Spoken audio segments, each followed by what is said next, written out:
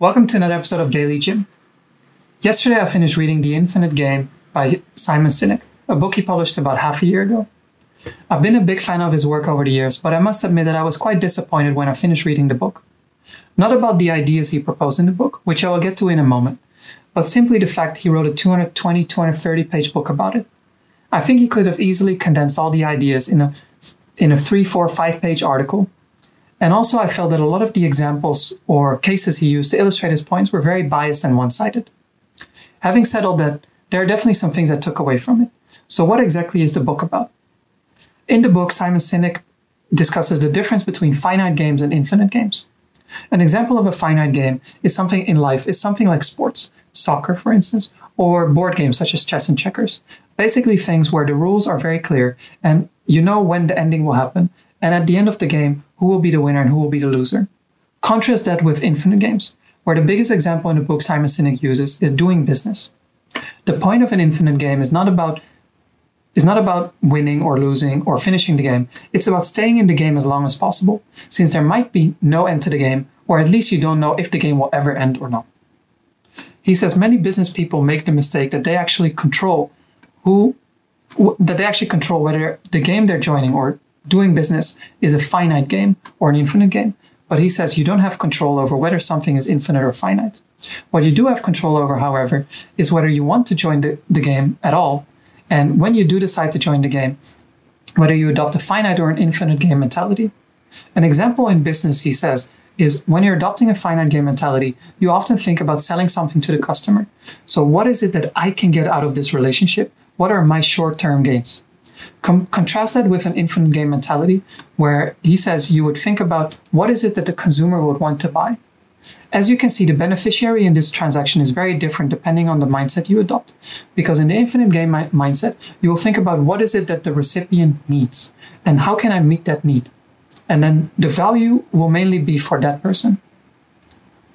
Then, in order to make this infinite game mentality work in an organization, he says you need a just cause.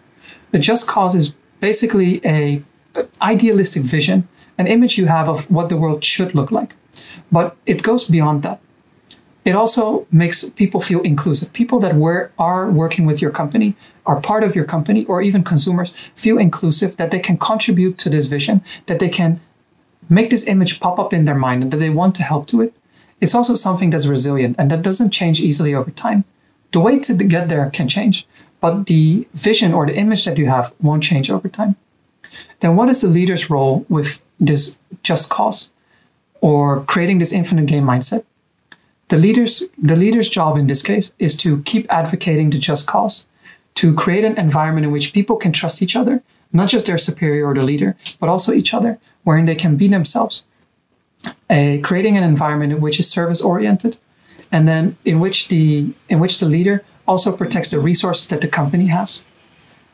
Simon Sinek is not anti-growth in this book, but he does talk about that the resources are simply a means to an end.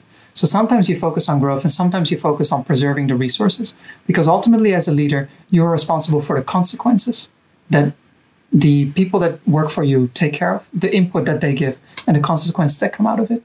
That's in a nutshell what the book is about. But the two main things I took away were some very simple sentences mentioned in the book. The first one being that growth is an adjustable variable.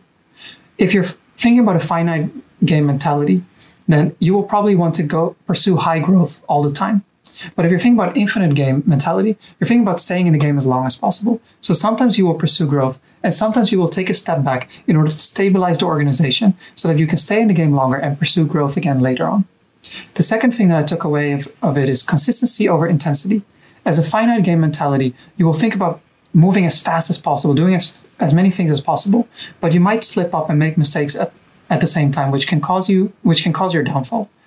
If you're able to be consistent in an infinite game mentality, taking a step every single day, just making sure that you survive and hopefully grow over time as well, then you'll be able to continue as long as possible.